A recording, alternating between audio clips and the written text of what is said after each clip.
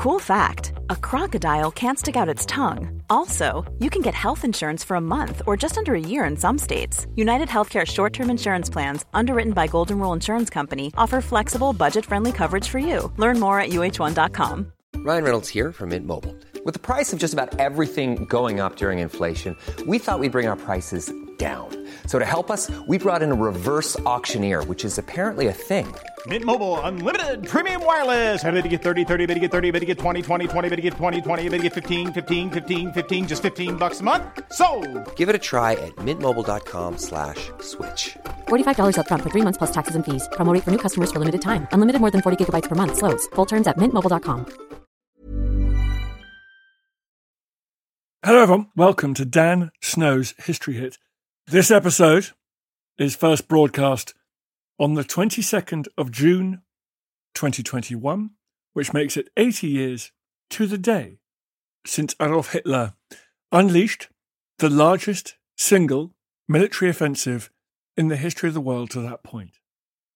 Operation Barbarossa, the German and Axis invasion of the Soviet Union. The fighting on the so-called Eastern Front was, of course, a component part of the Second World War, but even in its own terms, it was the biggest, bloodiest, and probably the most savage conflict in the whole of military history. We run out of superlatives to describe the horrors of what happened over the next 6 months, in which millions and millions of people were killed, wounded, brutalized, displaced. But of course, over the next 4 years, which is the time it would take for the Soviet Union to regroup, advance, and eventually capture Berlin, bringing the Second World War in Europe to an end. It's a story of a military invasion, but it's also a much bigger story than that, because in the wake of the German invaders came teams of genocidal murderers, whose targets included but were not restricted to anyone involved in the Soviet Communist Party and the huge Jewish populations of the new occupied territories. If you have tears, as Richard II said in Shakespeare, if you have tears, prepare to shed them now. It's a pretty tough story, this one. It's a tough listen.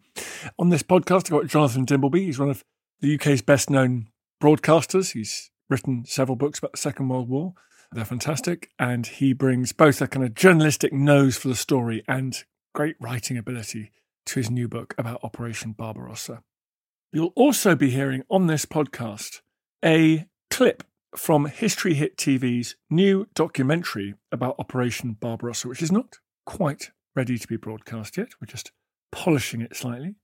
One of our great collaborators on History Hit, you'll have heard him many times in this podcast, is one of our great friends, Robin Schaefer. He managed to get hold of the secret journals of Lieutenant Friedrich Sander, a German tank commander who fought through long years on the Eastern Front. He left behind private, secret diaries, tens of thousands of words long, going into extraordinary detail about the war on the Eastern Front. They begin with the patriotic enthusiasm of a young German officer. They end very, very differently. History Hit is partnering up with Rob Schaefer to bring those diaries for the first time to the public. It's a huge honour to be working with Rob on this. I think we're going to tell the story of the war on the Eastern Front in a new and very different way, a way that puts the individuals back into what is otherwise a gigantic drama too enormous to comprehend. You'll hear from Lieutenant Sander, his words read by an actor, at the end of this interview with Jonathan Dimbleby. And you can expect to hear a lot more about this big new History Hit TV project over the weeks and months ahead. If you want to watch the historical output of History Hit TV, it's like Netflix for history, but it's also a place where we put all of these back episodes of the podcast, not just this podcast, all of the podcasts of the History Hit family. They all go there without any ads on, of course. They can all be accessed at historyhit.tv.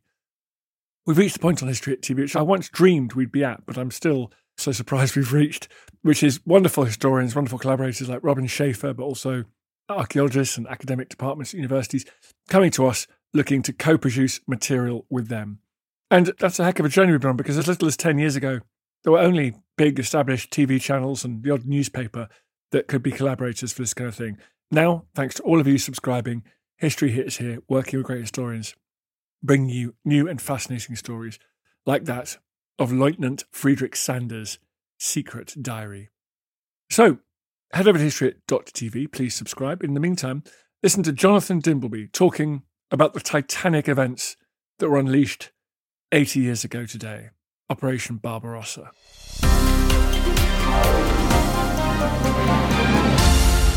Jonathan, thank you for coming on the pod. This is a mighty, mighty undertaking, isn't it? It is a very big undertaking. It's a slightly bigger undertaking than when you start to take it on, because you start and think, yes, that is very important, Barbarossa. You know that quite a lot of your peers know the name, but not much more than that. And your own knowledge, although it's been assisted by earlier books that you've written, is limited. And then you see the scale of it, and then you want to try and make sense of it. So, yeah, it's a very big, exhaustive, and sometimes exhausting undertaking. Do you know what? My heart actually went out to you when I was reading it, and I noticed that you go, and the first chapter is about 1922. I went, oh, here we go. Poor Jonathan. He thought, I cannot tell this story without the rapprochement between Weimar Germany and the Soviet Union. I mean, oh my goodness. Well, my editor felt the same way when I told him that that's what I was doing to start with, although I think he was very happy once he got to the end of the 50,000 words that the first quarter of the book, which take you up to 1941.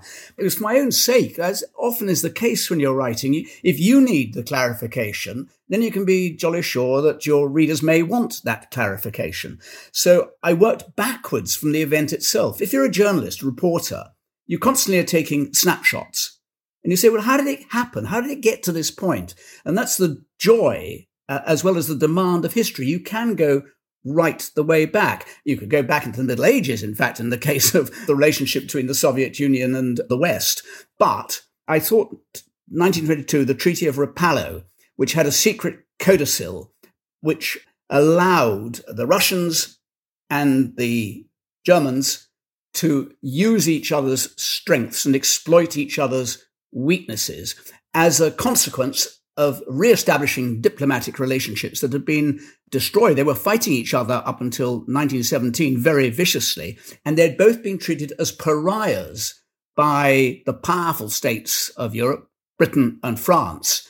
And they had, however, been invited to the Genoa Conference by Britain, and for some reason or another, neither of the parties were put up in the main centre. They were put up in Rapallo, where they signed and sealed a treaty which had been in negotiation for some time, which established for me the importance of the relationship between these two continental behemoths, which particularly from a British and American perspective, I think has often not been fully recognised.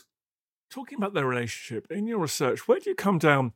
In the summer of 1940, Hitler looked like he was making convincing preparations to invade Britain. He then abandons those after the Battle of Britain. Was invading the Soviet Union always on the agenda for Hitler? Or are there events in the autumn and winter of 1940 that we should pay more attention to? Was he really making up his mind? I think he indicated preparations in the summer of 1940 that Barbarossa was on the agenda. The invasion of the Soviet Union was on the agenda. If you go back to Mein Kampf, the demand for Lebensraum, which of course was there strongly in the German psyche in any case, after they had had limbs severed as a result of the Treaty of Versailles. When I say limbs, I mean the borders. And the resentment and the feeling of humiliation that he fueled by demanding space to the east, along with regarding the Bolsheviks, the Bolshevik Jewish conspiracy, as the principal enemy. So I do think that that was his intention. When it would happen was always in question. Early on in the war, he hoped he could cut a deal with the British. After all, they were Anglo-Saxons. They were very like the German Aryans. They could kind of come to terms. British wanted a global empire. We wanted Europe. Surely they would do a deal. And there was always a chance that that might happen, incidentally, until Churchill became Prime Minister. When that was clearly not going to work, and when the combination of defeat in the Battle of Britain alongside the clear evidence that he could not invade successfully across the Channel, then he turned his attention to the Soviet Union. And he was in a hurry. He was in a hurry because the economics were against him. Germany was not a growingly powerful state. It was a weakening powerful state. And he had to move. And I think in 1940, he made the early noises about it, but there were a whole series of triggers which led to him making the final decision towards the end of 1940. Is this fascinating question? Obviously, given what then occurred, the monumental scale of that warfare, the eventual destruction of the Third Reich, actually in 1940, was it as terrible an idea? If you make the basic assumption, of course, it's wrong, but if you make the basic assumption that war is inevitable against the Soviet Union, therefore, wasn't Hitler right that he wanted to fight it sooner rather than later? As you say, the economic balance was in his favour still. The military balance, the Soviet regime had knackered its own Red Army. It was in a terrible condition, but their equipment was improving. Officers were being rehabilitated. Given his mad assumption, did he then make the right decision, do you think?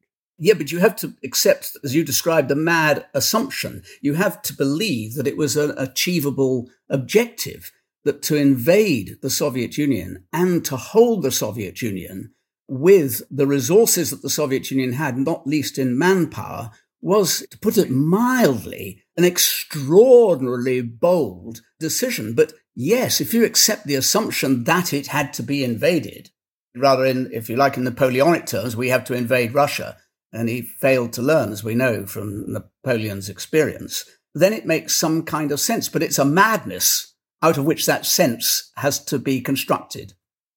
The other thing that you point out in your book, I think is fascinating, is just reminding us the good old Balkans. The good old Balkans. In the famous expression of Bismarck, there'll be another war between European powers, some damn fool thing in the Balkans. We'll start it. We know about the First World War, of course. Have we overlooked the importance of the Balkans in the Second World War? Yes, absolutely. I think from a British perspective, we tend to have looked always at the Mediterranean because that was the gateway to the British in the Middle East, gateway to the empire. The Balkans was always a tinderbox, ethnic tinderbox, rivalries between different faiths competed over by empires in Eastern Europe, by the Austro-Hungarian Empire, by the Russian Empire, and by the Germans. And the core for the Russians was access to the Black Sea. The importance of the Danube, that artery that runs right through Europe, mattered to all the big imperial powers. And the Balkans, in different circumstances, became the trigger.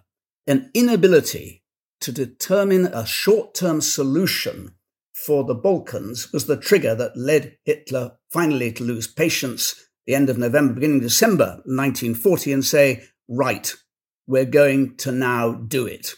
And that was because Molotov, who was known as Old Stone Arse, no one's quite clear as whether he was called Old Stone Arse because he got kicked so much by Stalin, or whether he was very obstinate as he was and obdurate in negotiation. Either way, he was under writing instructions from Stalin: you do not yield on the Danube, you do not yield on the Black Sea.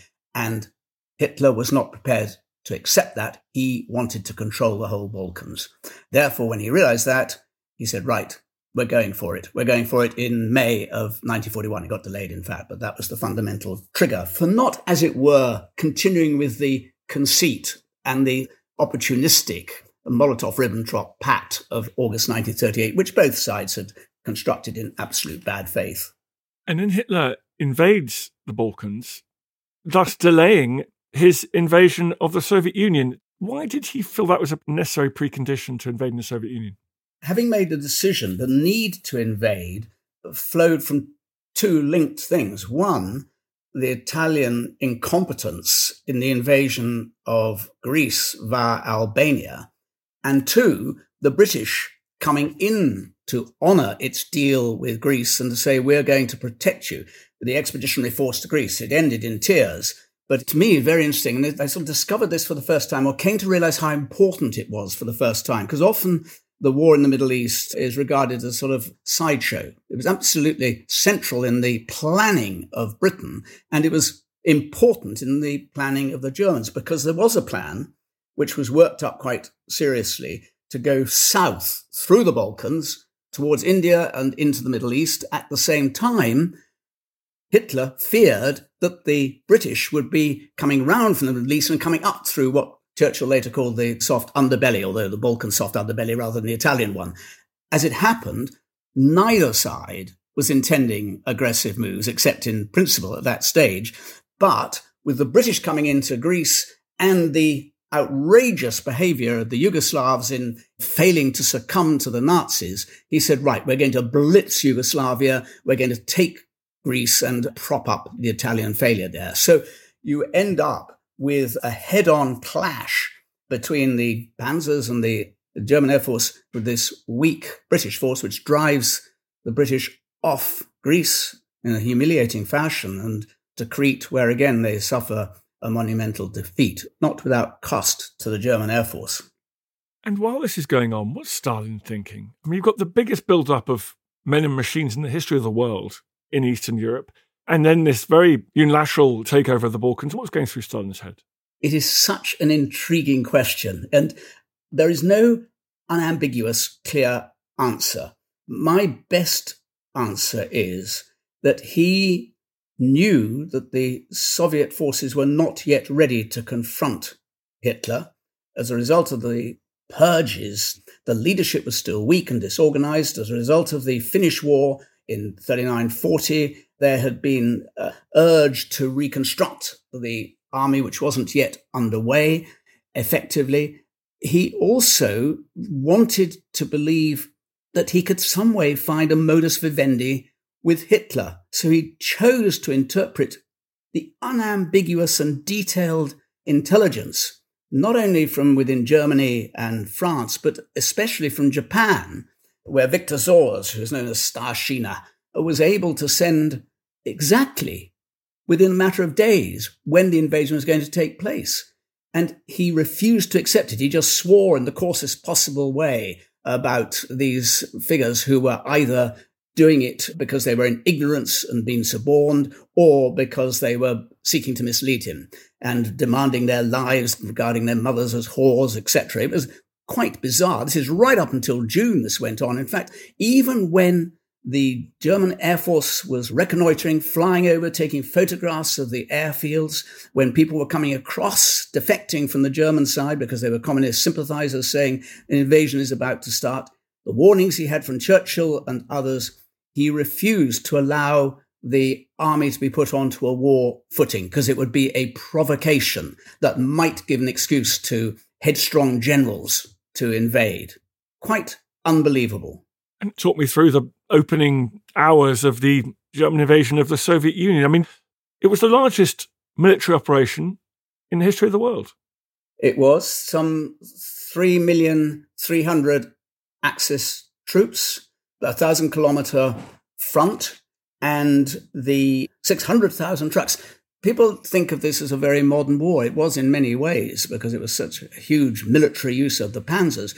There were 600,000 to 700,000 horses pulling the artillery. This was still a leftover from the war that had ended only, 20 years ago. And the warplanes that were lined up, 2,500 warplanes, this was a scale that no other power has ever mobilized. But on the other side was an even bigger army on paper. The Red Army on paper had over 6 million men. It had more tanks, it had more artillery, but it was of inferior quality. And the men were ill-trained, ill-led, their morale was low, and most of them were on leave. And so on the early morning of the 22nd of June, when the Luftwaffe went in, it cleaned the front line of its aircraft. There was no camouflage on the Red Army planes. I mean, they were just open there, waiting to be mown down. And then when the first advance was about to take place, there was a massive artillery barrage. And then on 3 major fronts, the Wehrmacht, the panzers advanced at a dramatic speed. Everyone thought it'd be all over by the shouting within 6 to 10 weeks. I say everyone, not only in Berlin and the German High Command, which had deluded itself, but in London and in Washington as well.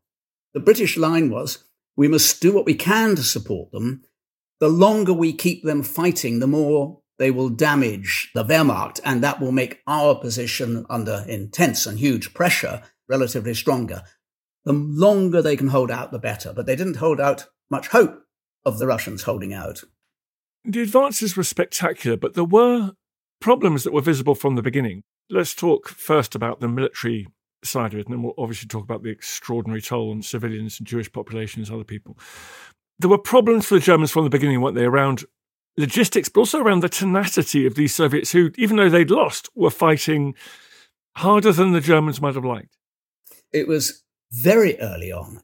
Two things happened within the space of a fortnight, which summed up, I suppose, best in the diaries of the Army Chief of Staff, who wrote, to all intents and purposes, this war is over. We've won. 2 weeks later, he was noting that the Russians were fighting with a tenacity which they had never foreseen, which they should have done, because actually there were pre-war warnings from their own spies inside the Soviet Union that their belief that we had to understand that they would fight to the very death to stop any invasion. But they discounted that completely. I think you have to remember in this case that from the German point of view, Hitler was unassailable. He had walked through the lowlands. He was master of Western Europe. And therefore, he was a genius and nothing would ever get in the way of what his objectives were. They fought. They were in disarray, the Russians. I mean, they were in total disarray. There was no organized defense, but they held their ground. They waited until they were being mown down. The panzers would go over their foxholes, over their bodies. They would fight in hand-to-hand fighting.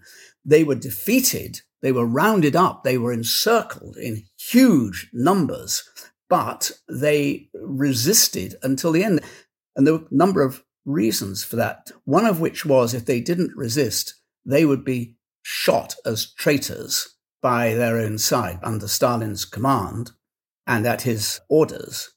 Also, they very quickly discovered that to be taken prisoner by the Germans was a fate just as bad as being killed on the battlefield. So you might as well resist until the end for both those reasons. And add one more to that, there was amongst overwhelming number of them a deep sense of outrage that their lands should have been taken from them, that their families, their villages, their towns should be destroyed, their cattle, their animals, their livestock. This is a peasant army should be taken by the fascists, as they called them.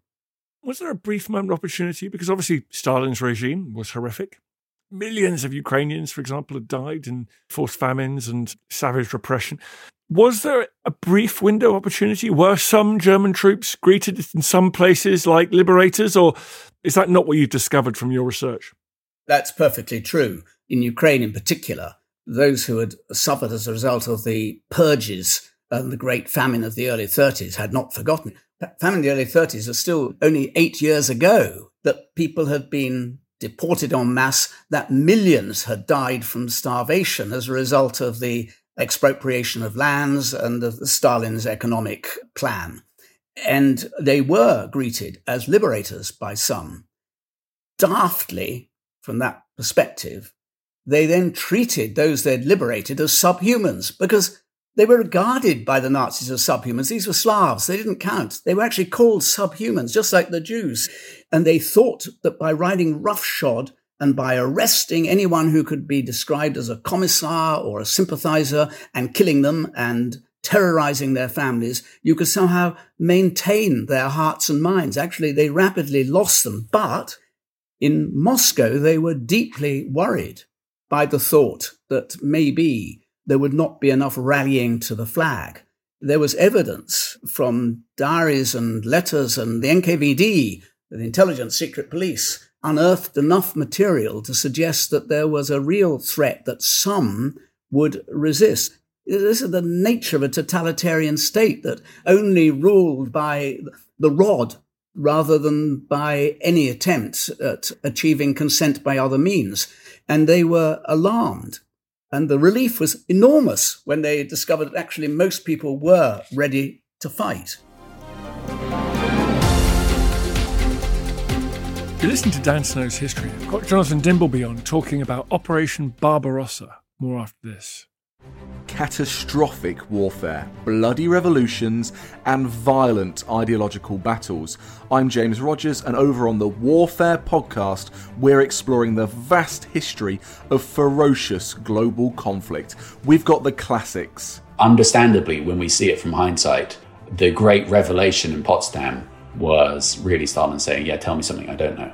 The unexpected. And it was at that moment that he just handed her all these documents that he'd discovered sewn into the cushion of the armchair. and the never ending. So arguably, every state that has tested nuclear weapons has created some sort of effect to local communities. Subscribe to Warfare from History Hit wherever you get your podcasts. Join us on the front line of military history.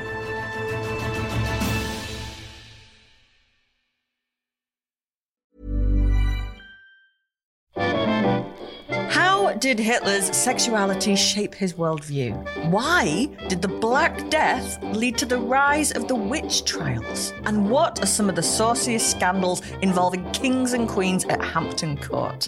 I don't know about you, but this is the history I want to hear about.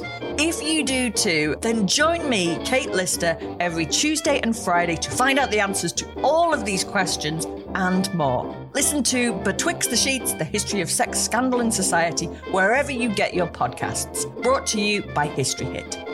When you're ready to pop the question, the last thing you want to do is second-guess the ring. At BlueNile.com, you can design a one-of-a-kind ring with the ease and convenience of shopping online. Choose your diamond and setting. When you find the one, you'll get it delivered right to your door. Go to BlueNile.com and use promo code LISTEN to get $50 off your purchase of $500 or more. That's code LISTEN at BlueNile.com for $50 off your purchase. BlueNile.com, code LISTEN. Planning for your next trip? Elevate your travel style with Quince. Quince has all the jet-setting essentials you'll want for your next getaway, like European linen, premium luggage options, buttery soft Italian leather bags, and so much more. And it's all priced at 50 to 80% less than similar brands. Plus, Quince only works with factories that use safe and ethical manufacturing practices. Pack your bags with high-quality essentials you'll be wearing for vacations to come with Quince. Go to quince.com/trip for free shipping and 365-day returns.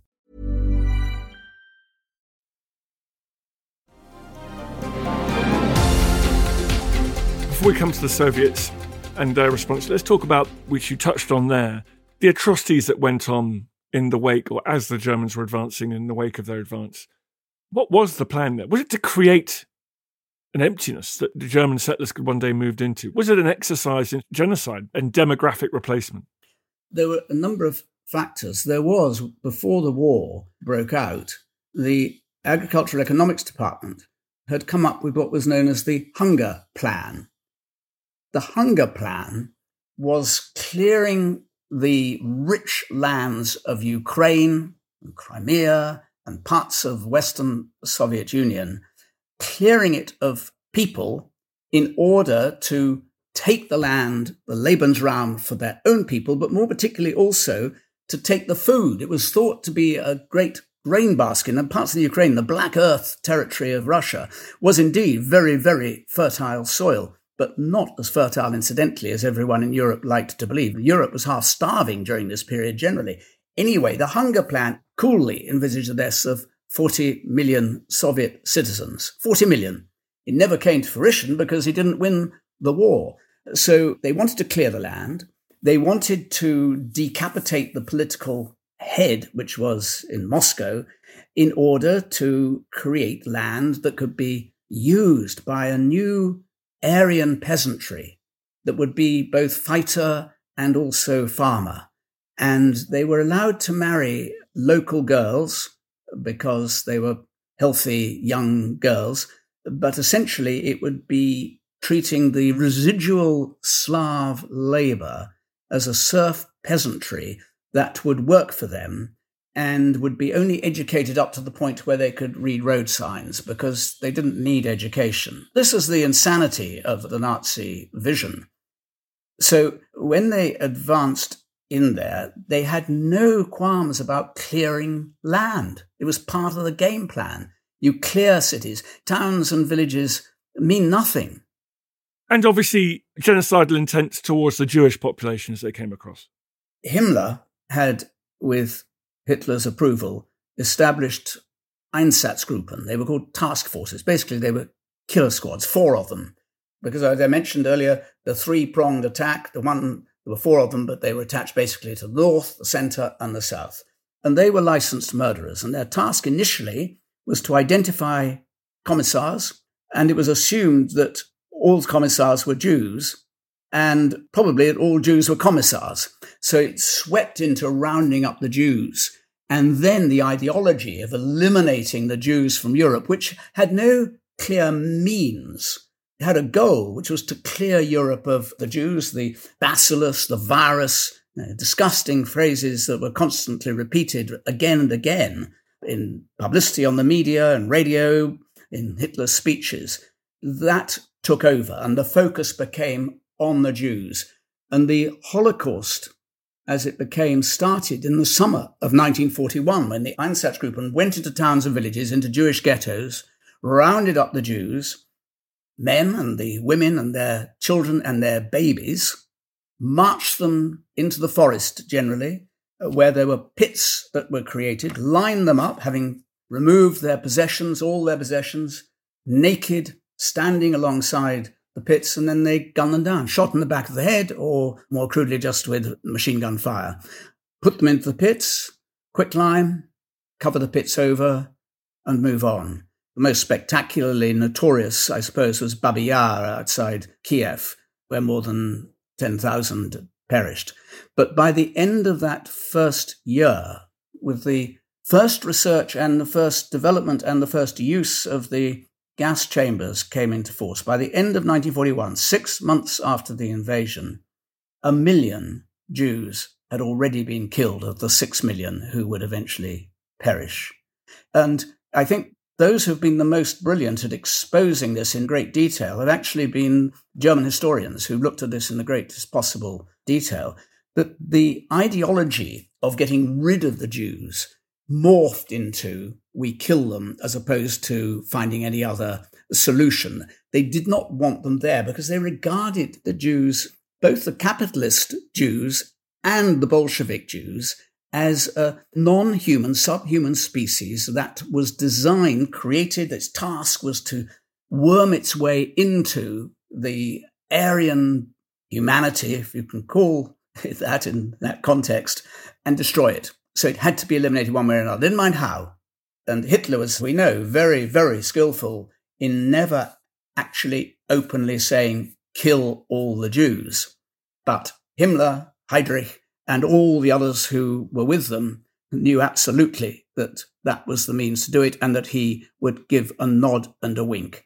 And to read it in detail, which I had to do, you don't want to do it. And I brought it into the book because, unlike you, Dan, I'm not essentially a military historian. I think I'm better at doing the picture which encompasses the politics and the social consequences of what is happening. And so I thought it was very important because some military histories, brilliant military histories of this campaign, incidentally, of which I've drawn heavily, they hardly mention the fact that the Einsatzgruppen were killing Jews in huge, systematic ways, although they do, particularly the most recent historians of all kinds who are writing on it, do point out that the Wehrmacht generals, who so carefully at Nuremberg and elsewhere said we knew nothing about that at all, we were just obeying orders, absolutely were complicit. They knew what was happening, and in some cases they participated in it, and their soldiers did as well. As did, incidentally, which should not be forgotten either, the paramilitary police forces that were set up by their allies after they had gone eastwards in the Baltics, in Ukraine, in Belarus, in Poland, where it's virtually unmentionable, that truth, and down into the Balkans as well, participated willingly and actively in the extermination, as it had become, of the Jews in 1941.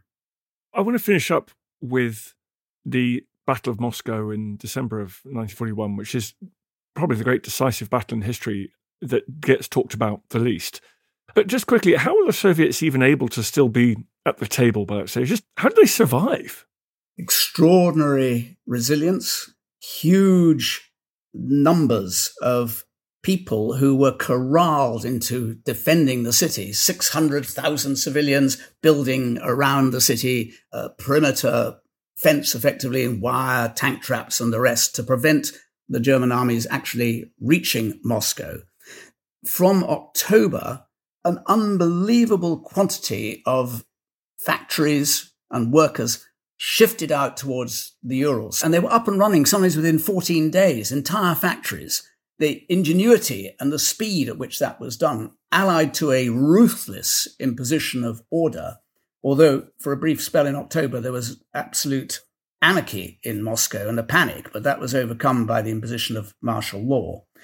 The ability to call up more and more reserves. Before Moscow was under immediate pressure, division after division was brought up from Siberia, where the Japanese were being confronted in Russia's far east, Soviet Union's far east. And that was possible because intelligence had been gleaned in late 1941 that the Japanese were not going to invade the Soviet Union as the Germans had wanted them to do, so they could meet together in the center from east and from west. But they were going to go south because they needed the oil of the Dutch East Indies, the Philippines, and were going to confront the Americans in the south. The Americans believed that they were going to go north instead at that stage, did not realize that the Japanese were going to go south. The intelligence came from Japan, from that same source that had warned about the invasion before June 1941. And for his pains, he was finally caught by the Japanese and was executed after Stalin said, "We don't know who this man is." But he had actually allowed millions of men to be transported. Sakharov does wonderful description as a student on a train. He's going eastwards because his whole university has been sent east. And the trains coming the other way are filled with these faces going to the west, all in military uniform. And a lot of them were hardened troops because they had been in battle against the Japanese earlier in the century. They weren't new boys on what was a horrifying block to be fighting because it was very bitterly cold. The Germans, because they'd expected to win so early, had failed to provide their troops with the clothes that they needed. They were in summer wear still, and the Soviets were wrapped up against the weather. The German machines broke down much more easily. They couldn't get them started. They were short of oil. The logistics were now very difficult indeed. The partisans were doing their little bit to help, and they were short of food. They were short of clothing. The replacement men, by the end of that year, they had 800,000 casualties, dwarfed by the scale of the Soviet casualties, 6 million or so Soviet casualties in that first 6 months. And they couldn't replace enough of the panzers. They were alarmed. Guderian, who was the premier tank commander, was alarmed by the quality of the Russian tanks and the fact that his panzers could only peppercorn the Russian tanks, the T-34s, the new tanks that were coming on stream. So there was a big demoralization. The cold, the limbs that were amputated, the corpses that froze in the snow. This is a scene out of a nightmare that they had never foreseen. So they had to call it off. They had to retreat. And although, of course, the war went on and many, many millions more would be killed, and there would be Stalingrad and there would be Kursk, from that point, I believe, at the end of 1941, at the latest, one can safely say that Hitler could not prevail against the Soviet Union because the Soviet Union was getting stronger. The end of the war, of course, he was aided and abetted by America coming to the war, massively so, as it turned out later in the war. The Germans were getting weaker. And that's why I think you can absolutely say that the war for Hitler was lost by the end of 1941. What you can't say is precisely what kind of peace there would be. That was what most of the rest of the political, diplomatic and military events of the years between the end of 1941 and May 1945 were to settle. Is what strikes you about December 41 astonished the Germans got so close to Moscow? Or are you surprised that the Soviets were able to avoid complete defeat? I can never make up my mind. Can I tell you, Dan? Nor can I. The more I learned, the more clear. But it is, you have to remember that I'm viewing with the great benefit of hindsight. When you look at the way in which the Soviet armies resisted, the degree to which, as they fell back, they didn't just retreat. They fell back, they regrouped, they fell back, they regrouped. There were great strategic errors made by Hitler and his high command. There was a whole month in the summer where Hitler couldn't make up his mind when he realized he couldn't continue to attack successfully on all three fronts at once. He couldn't make up his mind between going for Moscow or going down to the south for the riches of the Ukraine. And that delay, when he wrestled with what he should do, gave the Soviets a chance to regroup. The combination of Soviet strength and German overreaching, the degree of hubris that had consumed the Germans at the top and was unraveling lower down, you look at that and you say, actually, it could never have been achieved. You could almost say, as I half do, that not only was it almost ordained that they couldn't do it, they were taking on an impossible task. But that is with the benefit of hindsight. As I say, at the time, most people thought it was job done after 6 weeks or so. And at the end of the year, remind me the scale of the casualties that the previous 6 months had provoked. Unbelievable. I mean, if you think of the losses on the Western Front, our boys, as it were, American boys, British boys, Commonwealth boys, suffered dreadfully, fought heroically, but their losses were on a minute scale by comparison with the losses in the first 6 months of the conflict, let alone the final death tolls and casualty tolls. 804,000 Germans killed, wounded, missing in action in the 6 months was the official figure at the time. Actually, later estimates put it at over 1 million. Soviet casualties, 4.5 million. And the Western Allies, in the course of the whole war, the figure was 2 million. The Soviet divisions were rising in number from 360 divisions to some 600, despite the fact that they'd lost more than 20,000 tanks, 17,000 aircraft, and 101,000, I think, artillery, mortars, and the rest. But the Wehrmacht had lost 2,700 tanks, more than 40,000 trucks, and so on, including more than 200,000 of their horses. That was a smaller loss, but relatively, it was far more important. If you take the prisoners of war, 2 million of the 3 million Soviet military who died by the end of May 1945, 2 million of those had been captured before the end of 1941. The numbers of Jews, which I touched on before, the 6 million, 2.6 million of the Jews were not murdered in the gas chambers, but by guns. And as I say, 1 million of those were killed in the first 6 months of that war. I mean, it beggars belief, doesn't it? I mean, you just look at those figures, they reel them off, as it were, and the mind becomes numb at the scale of it, because mercifully, it's very unlikely on that scale ever to happen again in that way. It's not to say there won't be terrible death in the future. And you look at Barbarossa, and you look at the folly, and you look at the evil of Hitler's vision, and you recoil from it. And you come away thinking to yourself, or I do anyway, just hope that Europe remains aware of what can happen and acts in the overall interests of all of us in relations between East and West, between Russia and the rest of the world, that sanity continues to prevail. Was it a bit depressing writing this book? Yes, it was. I mean, I sometimes had to wind myself up to start writing. Of course, it's intriguing and it's absorbing and it's fascinating.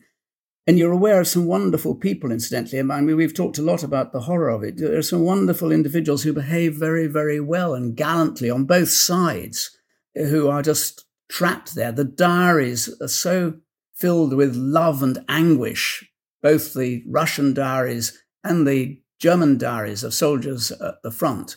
And they remind you that this is ordinary humanity. These are ordinary men, and in some cases women, but largely men, writing home to loved ones. The Russian diaries particularly, which I think I had about 10 of them in one place, writing, I'm not sure when I'll be back. This is in October, November. None of those men came back. They all died. So remarkable. Jonathan Dimbleby, thank you for giving me so much of your time. The book is called? It's called Barbarossa, How Hitler Lost the War. Thank you very much indeed. My great pleasure, Dan.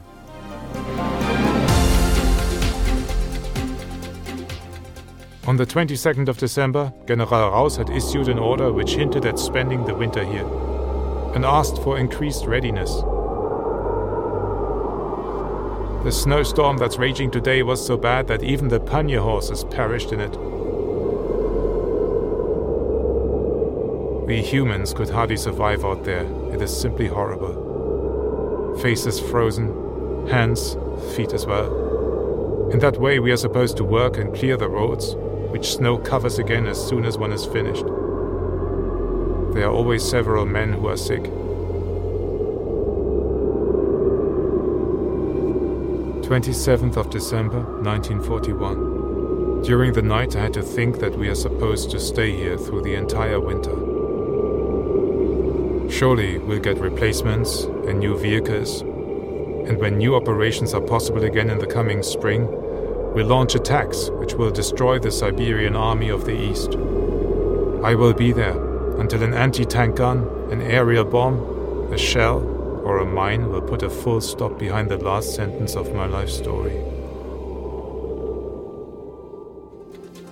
I feel the hand of history upon our shoulders. All this tradition of ours, our school history, our songs, this part of the history of our country, all were gone and finished. Thanks, folks. You've met the end of another episode. Congratulations. Well done, you. I hope you're not fast asleep. If you did fancy supporting everything we do here at History Hit, we'd love it if you would go and wherever you get these pods, give it a little rating, 5 stars or its equivalent. A review would be great. Thank you very much indeed. That really does make a huge difference. It's one of the funny things the algorithm loves to take into account. So please head over there and do that. It can seem like a small thing, but actually it's kind of a big deal for us. So I really appreciate it. See you next time.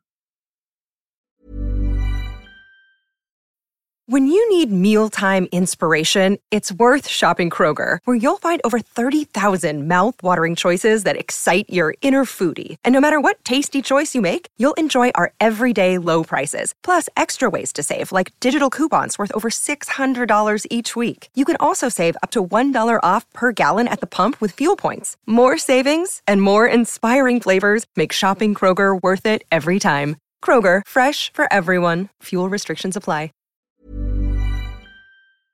Thank you for listening to this episode of Dan Snow's History Hit.